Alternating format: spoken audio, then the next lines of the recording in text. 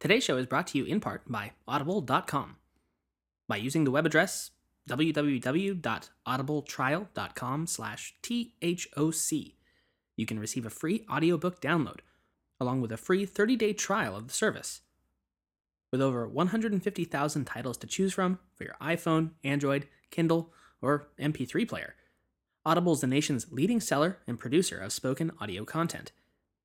Again, sign up for your free 30-day trial with free audiobook of your choice at audibletrial.com/THOC.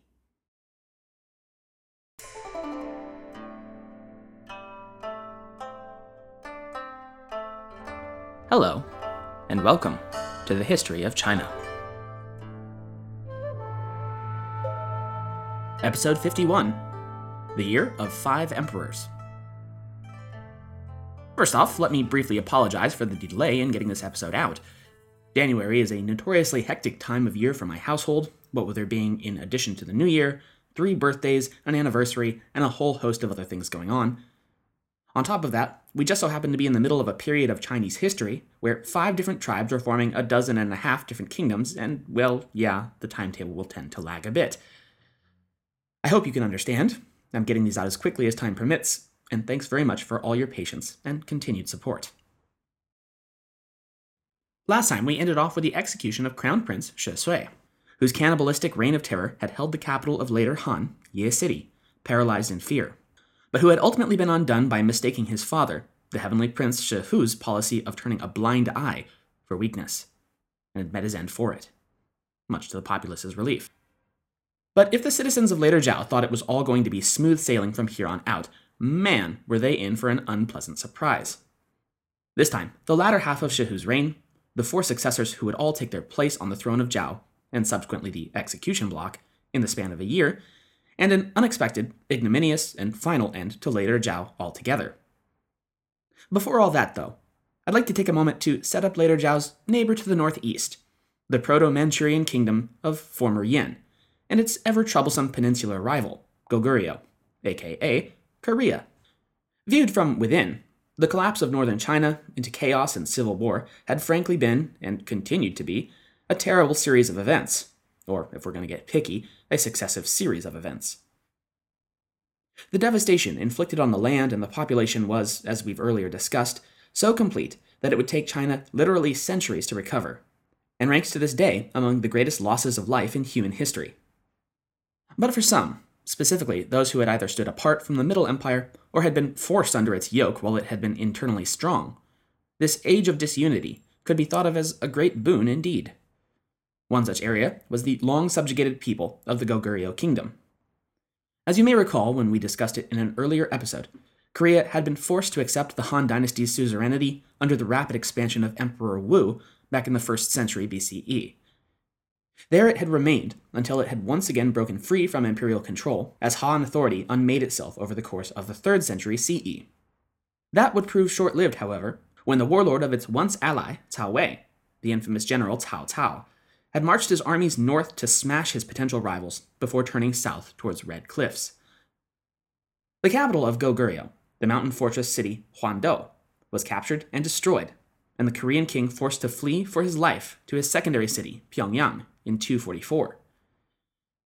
This move was a little like abandoning Helm's Deep for Rohan, to use a very nerdy Tolkien reference, and so it was very unsurprising when Pyongyang too was smashed and the royal court forced to flee on a giant panic circuit of virtually the entirety of Korea and Manchuria before finally managing to lose their pursuers.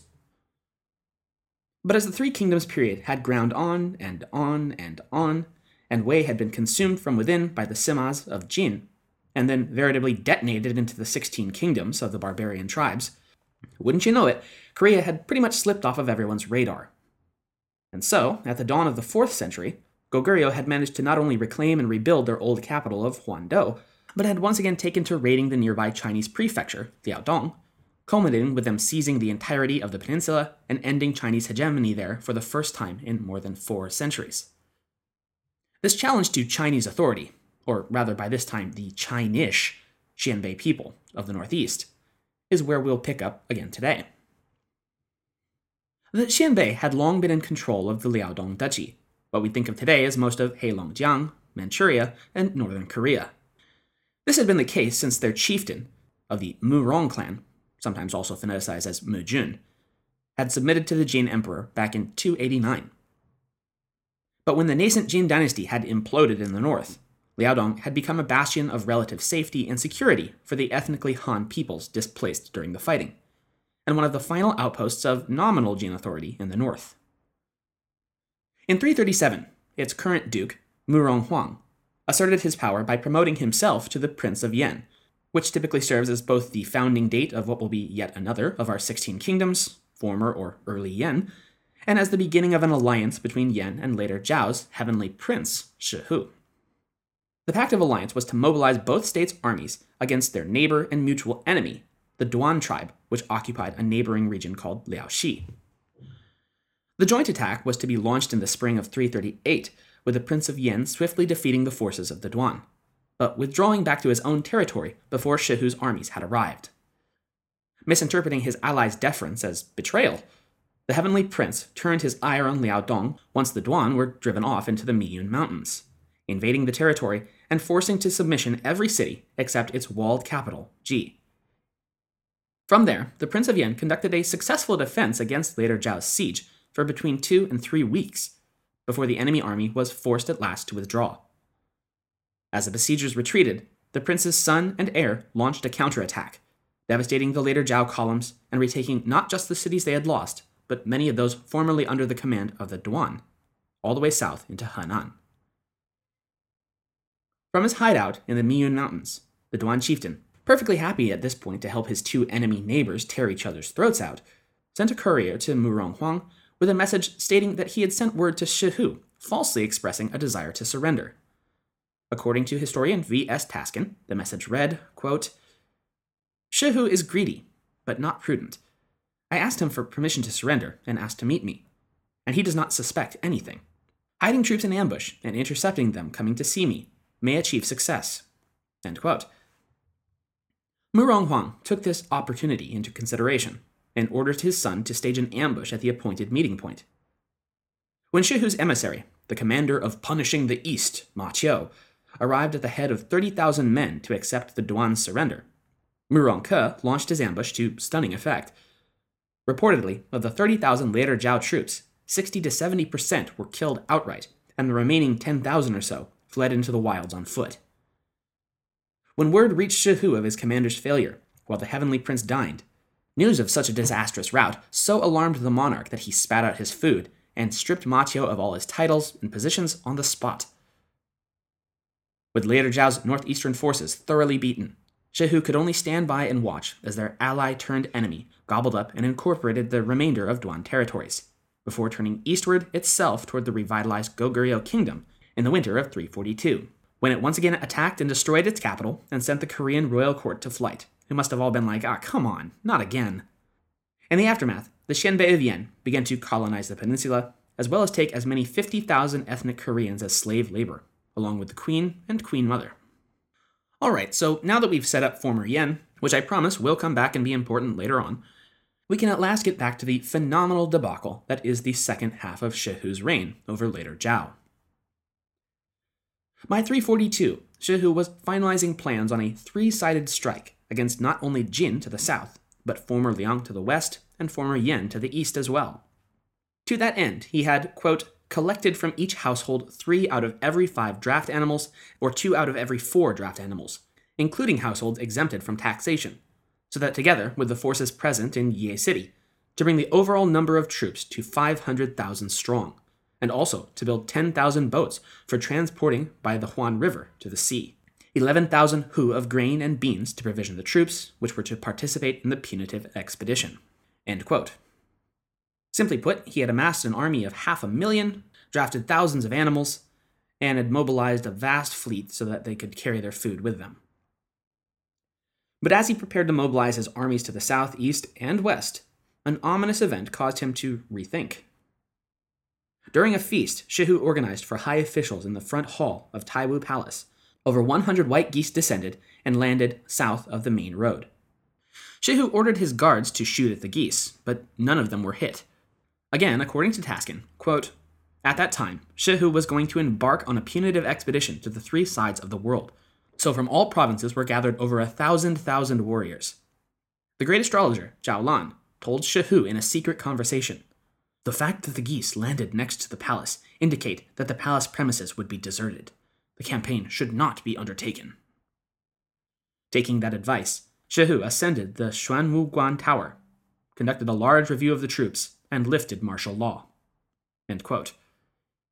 In other words, the astrologer predicted that since none of the archer's arrows seemed to be able to hit the flock, it indicated defeat on the battlefield, after which Shi Hu's army would be forced to flee north after the geese, thus leaving his capital abandoned. Put off from his invasion, at least for the time being, Shi Hu turned his interests toward other endeavors, namely, tomb robbing. Quote, "Like Shi Le, so was Shi Hu distinguished by greed, and did not follow the rules of proper conduct. After he started ruling the lands of 10 provinces, he attained an infinite amount of gold, silk, pearls, jade, and rare things. But Shi Hu, feeling even that was not enough, commanded that the graves of the former emperors, rulers, and sages be uncovered to take jewelry from there. In addition, Shi Hu ordered to excavate the burial chamber at the tomb of the Qin emperor, Shi Huang, and from there were pulled copper columns, which were melted into objects." End quote. It's worth noting that in addition to simply wanting to strip the Qin emperor's tomb of valuables, it is likely he was also attempting to confirm a long-standing rumor about the origins of Qin Shi Huang, namely, that he wasn't ethnically Chinese at all, but instead Turkic or Hunnic, like Shi Hu himself. Woodblock ink prints of Qin Shi Huang show him with a prominent nose, deep-set eyes, a heavy mustache and beard, a remarkably un-Chinese hairstyle and cap. In short, he doesn't look very Chinese at all. And this is not even outside the realm of possibility, as the Qin clan did spring from what was then the very outer and semi-barbaric fringes of the known world up to that point. Nevertheless, neither Shi Hu nor anyone since has yet been able to confirm or deny such speculation, since to this day Qin Shi Huang's burial chamber remains sealed and undisturbed outside of Xi'an, guarded over by his terracotta army. It wouldn't be until 348, however, that Shi Hu's succession problems would rear its ugly head again. You'll remember from last episode that the outright Hannibal Lecter-esque character of his first son and heir, Shi Sui, had transformed into, until at last he had overstepped even the leniency of his father and publicly embarrassed the heavenly prince, leaving him little choice but to purge Shi Sui and his entire family and designate a new heir. That would fall to his second son, Shi Xuan. The now crowned prince had a full-blooded brother by the name of Prince Shi Tao, but their relationship was strained at best. The rivalry between the brothers had grown ever more acrimonious since the elder brother had been named heir, and it was in 348 that it would ultimately boil over. The final straw for the crown prince was when he learned that his brother, Prince Tao, was overseeing the construction of a palace for himself. But it wasn't the palace itself that was at issue. It was the name. You may remember that quirky little idiosyncrasy in Chinese dynastic convention, the naming taboo. It's exactly what it sounds like. An imperial prince or monarch's name becomes sacrosanct and forbidden to be written or even spoken. So it was a flagrant infringement on Crown Prince Xuan's name when his little brother named his new palace Xuan Guang, likely looking his older brother in the eye and smirking while he did it. At this point, in our understanding of the Shi imperial family, it should come as pretty much no surprise what the crown prince's reaction was to such a blatant slight against him. He arranged for the assassination of Prince Tao, because of course he did, as his brother meditated within a Buddhist temple in the capital. He also seriously considered doing the same to his father, although fatefully decided against it. Now, Shi Hu was a lot of things: brutal, capricious, massively vindictive. But one thing he wasn't was stupid. So when his favored son turned up dead, in a most cruel fashion at that, after a long-standing feud with his heir, who was now blatantly, obviously not mourning for his slain brother, and had actually laughed out loud when he viewed the mutilated body during the funeral, well, suffice it to say, the heavenly prince's suspicions were piqued. Of course, suspicions are not fact, but Shi Hu had a solution to that too. The crown prince and his followers were all arrested and put to, as they say, the question. Following whatever tortures were to follow, one or more of Prince Xuan's cronies cracked, and the whole plot came to light, including that little part about maybe ordering the assassination of Shi Hu himself. Whoops. The Crown Prince's fate seemed sealed, but at this point an interesting little wrinkle developed, at least by the account of the Zizhi Tongjun, which, it should be said, was written well after the fact with the benefit of hindsight, so maybe take this story with a grain of salt. Shi Hu, a self-avowed Buddhist, kept on retainer a favored monk named Fu Tucheng, sometimes also phoneticized as Fu Tudeng. Monk Fu, a native of Kucha in modern India, had studied his religion in Kashmir before immigrating to Luoyang in 310, and apparently had the power of prophecy, as well as single-handedly being responsible for converting the Jie people to Buddhism. He ultimately lived to be more than 100 years old. In terms of his influence in spreading Buddhist thought across China, his impact is difficult to overstate. According to historian John Kie in his book China, A History, quote, Fo Tudeng's disciples would include some of Chinese Buddhism's most outstanding scholars. When the later Zhao kingdom fell apart in 349, spoiler alert by the way, Fo Tudeng's disciples fanned out across the north from Shandong to Sichuan, and gravitated south as far as Guangdong. One of them, the monk Dao An, became the greatest exponent, translator, and organizer in the early history of Chinese Buddhism, and of his disciples, several assisted Kumarajiva, another native of Kucha, in the most ambitious of all translation projects in terms of quantity and fidelity. Yet all such luminaries continued to revere Fo Tudeng's memory, which would suggest that he was more than a mere showman and miracle worker. End quote. For now, though, Monk Fu predicted dire catastrophe on the entire nation should the Heavenly Prince follow through on his planned execution of his heir. Shi Hu held the monk in very high regard, and so his warning surely must have given the monarch of later Zhao pause. But, in the end, there could be no forgiveness for the murderous heir, nor would there be any mercy. The execution of Crown Prince Shi Xuan would go ahead as planned. And it's important to remember that the idea of a death penalty being thought of as a humane ending of life, and as that death being a punishment in and of itself, is a relatively new invention in human history. Instead, as we've seen so often thus far in the show, most of the death penalty's history has centered on inflicting as much pain as physically possible before death itself occurs. And so it was with Prince Xuan.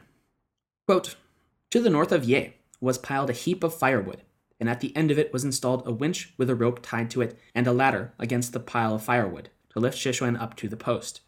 Shi Tao's favored eunuchs, Hao Zhi and Liu Ba, were ordered to pluck out Shi Xuan's hair, tear off his tongue, drag him to the stairs, and lift him to the pile of twigs. Hao Zhi tied a rope around Shi Xuan's neck, he was winched up, and Liu Ba hacked off his arms and legs, punched out his eyes, and ripped open his belly. The same torments that had been inflicted on Shi Tao. The heap of the brushwood was set aflame on all sides, and the smoke and flames rose to the sky. When the fire died down, the ashes were collected and placed at the intersection of the walkways at the main gate. End quote. As per the norm at this time, the late Prince Xuan's mother, Empress Du, was stripped of all title and nobility, his wife, concubines, and his 9 sons all executed, as well as his subordinates. His guards, who, after all, had only been following orders, must have thanked their lucky stars when they were only exiled from the capital out to the far-flung region of Gansu province. Well and truly getting off easy, all things considered. In a horrific case of Shi Hu's will being carried out to a fault, Prince Xuan's youngest son, one of his grandfather's favorites and only a few years old, was, quote, repeating, I'm not guilty, and Shi Hu wanted to pardon him. But the officials, not agreeing with that, snatched the child from Shi Hu's hands and put him to death. The child clung to his grandfather's clothes and loudly shouted. All who saw that shed tears, and Shi Hu then fell ill. End quote. With his second heir's line now wiped out, Shi Hu, of course, needed to determine which of his other sons ought to replace the late crowned prince. Again. 2 of his grown sons were highly regarded by the court and deemed to be the most capable choices. But Shi Hu's now 2 experiences with adult heirs turning treacherous made him wary of making the same mistake a 3rd time. Instead, he named his youngest son, the 9-year-old Shi Shi, as his heir in late 348, over the objections of his trusted advisor and Minister of Agriculture. And as we all know, nothing bad has ever happened when an underage heir is named, passing up elder siblings in the process. Nope, nothing bad at all. I'm sure he'll have a long and happy reign. Right. In the spring of 349, the now 54-year-old Shi Hu finally got around to declaring himself emperor, and all of his remaining sons promoted officially to imperial princes.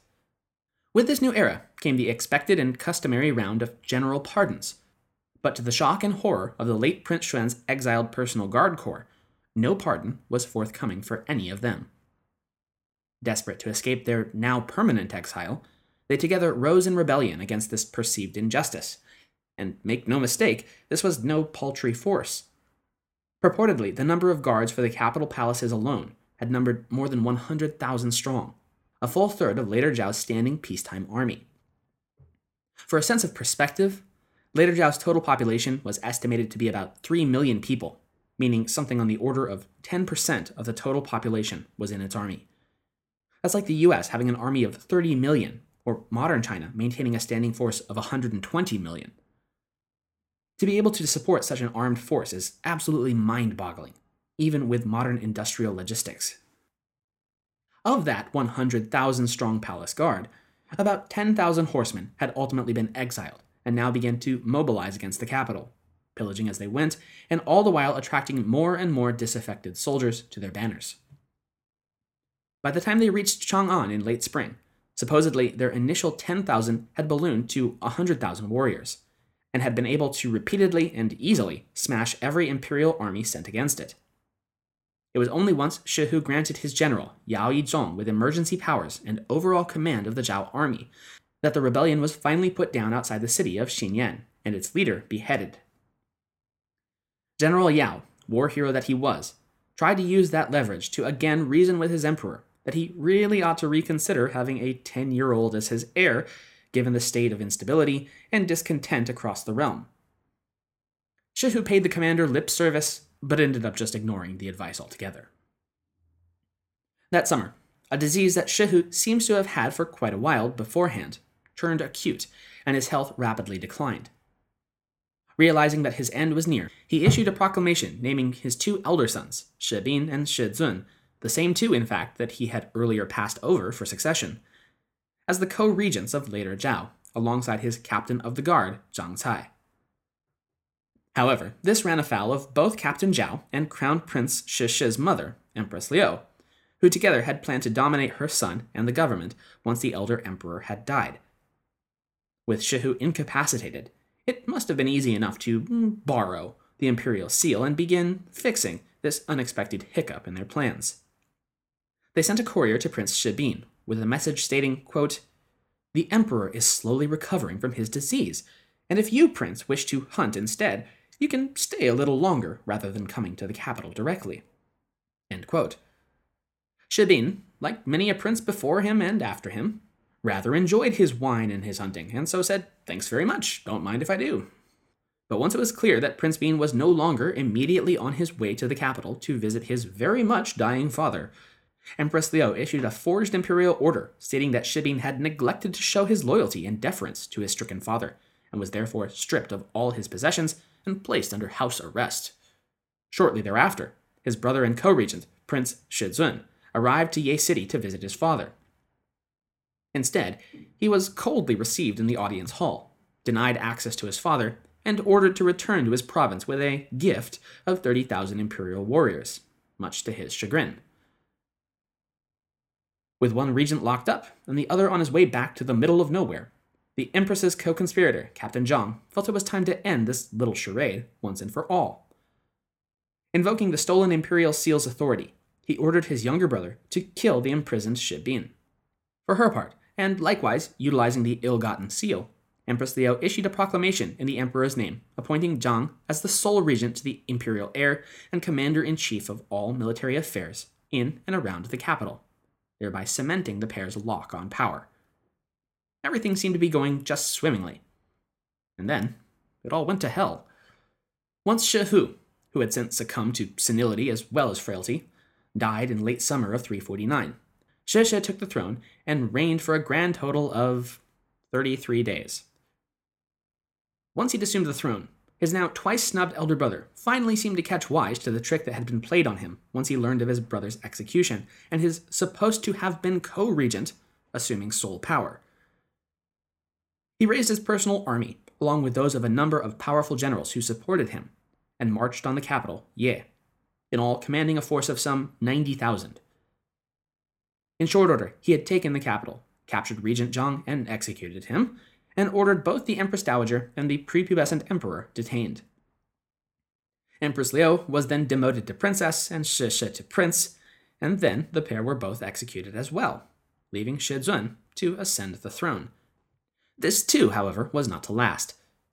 When he broke a pre-war vow to appoint his nephew, General Shi Min, as his crowned prince, the opinion of the Shi clan and later Zhao's military swiftly turned against this new emperor. The final straw, however, was Emperor Shi Zun announcing his intention to arrest and execute General Min, but then hesitating from carrying out the plan long enough for word to leak. Liking his head exactly where it was, thank you very much, the general swiftly surrounded the palace, and within half a year of seizing the throne, Shi Zun, too, had been arrested, overthrown, and executed in the winter of 349, leading to the reign of his brother, Shi Jian, though with true power still residing in the body of General Min. When Emperor Jian also tried to rectify that imbalance by sending his generals in a failed attempt to oust Prince Min, and then, plan failing, executing them all afterwards in an attempt to cover up his own involvement, he too found his way to the chopping block after only 103 days on the throne. With the Ye Palace now devoid of imperial princes, General Shi Min, who had by this point decided to revert his family name from the Chinese Shi to the ethnically Jie Ran, decided that the time was right to take control of the kingdom for himself, and declared himself the first, and it should be said, only, emperor of Ranwei. Meanwhile, in the old Zhao capital of Xiangguo, yet another imperial brother, Prince Shi had arisen and laid a claim of his own to the throne of later Zhao. The now dual and dueling emperors, Ranmin and Shi had their armies clash time and again over the course of 350, although no clear victor emerged. So, what were the other kingdoms of China doing as former Zhao busily tore itself apart? Certainly not sitting on their haunches, just watching it all go down. Remember, at the top of the episode, I'd left one heck of a Chekhov's gun in view by explaining the origins and rise of former Yan to the northeast, and I'd be remiss if we didn't use it by episode's end. Indeed, both former Yan to the north and Jin to the south were using the civil chaos within former Zhao to peel off enormous sections of the formerly dominant northern kingdom. For instance, in 350, Yan was able to seize the areas encompassing both Beijing and Tianjin as a part of a relentless southward march. Other groups joined in the feeding frenzy as well. In either late 350 or early 351, a chieftain of the Di tribe, Fu Jian, claimed virtually the entire western half of later Zhao for his own people and the title of Heavenly Prince, naming the region Qin, or as it will be known to history, former Qin. We'll be covering former Qin at length in a future episode, so for now, I'm going to try to not completely swamp you with the explosion of states going on here. Caught between Jin, Ranwei, former Yan, and now former Qin, tearing his state limb from limb, Emperor Shi tried in vain to flip someone, anyone, into being an ally to stave off the others. He even gave up his imperial pretenses and demoted himself back to prince in 351 in an attempt to coax Prince Murong of former Yan into an agreement. But, smelling blood in the water, it was to no avail. And even a general/assassin Shi sent to kill Ranmin ended up defecting, returning as a double agent, and killing the beleaguered monarch of later Zhao, bringing a final end to the once mighty kingdom. Northern China, once again, has been embroiled in chaos and conflict. Where just a year prior, events seemed headed toward reunification, in late 351, it had refractured along ethnic lines into three powerful states in conflict: the Han Chinese Ranwei, the largely Xianbei former Yan, and the Di former Qin. But next time, one will be able to claim victory, and for one precious moment at least, seize the entirety of northern China for itself. Thank you for listening. Hey everyone, hope you enjoyed the show today. Please help us out by popping over to the iTunes Music Store and ranking the history of China. And if, in the spirit of the season, you feel like we've earned it, please feel free to head over to thehistoryofchina.wordpress.com and click either of our donation links to PayPal or Patreon. Thanks again, and see you next time.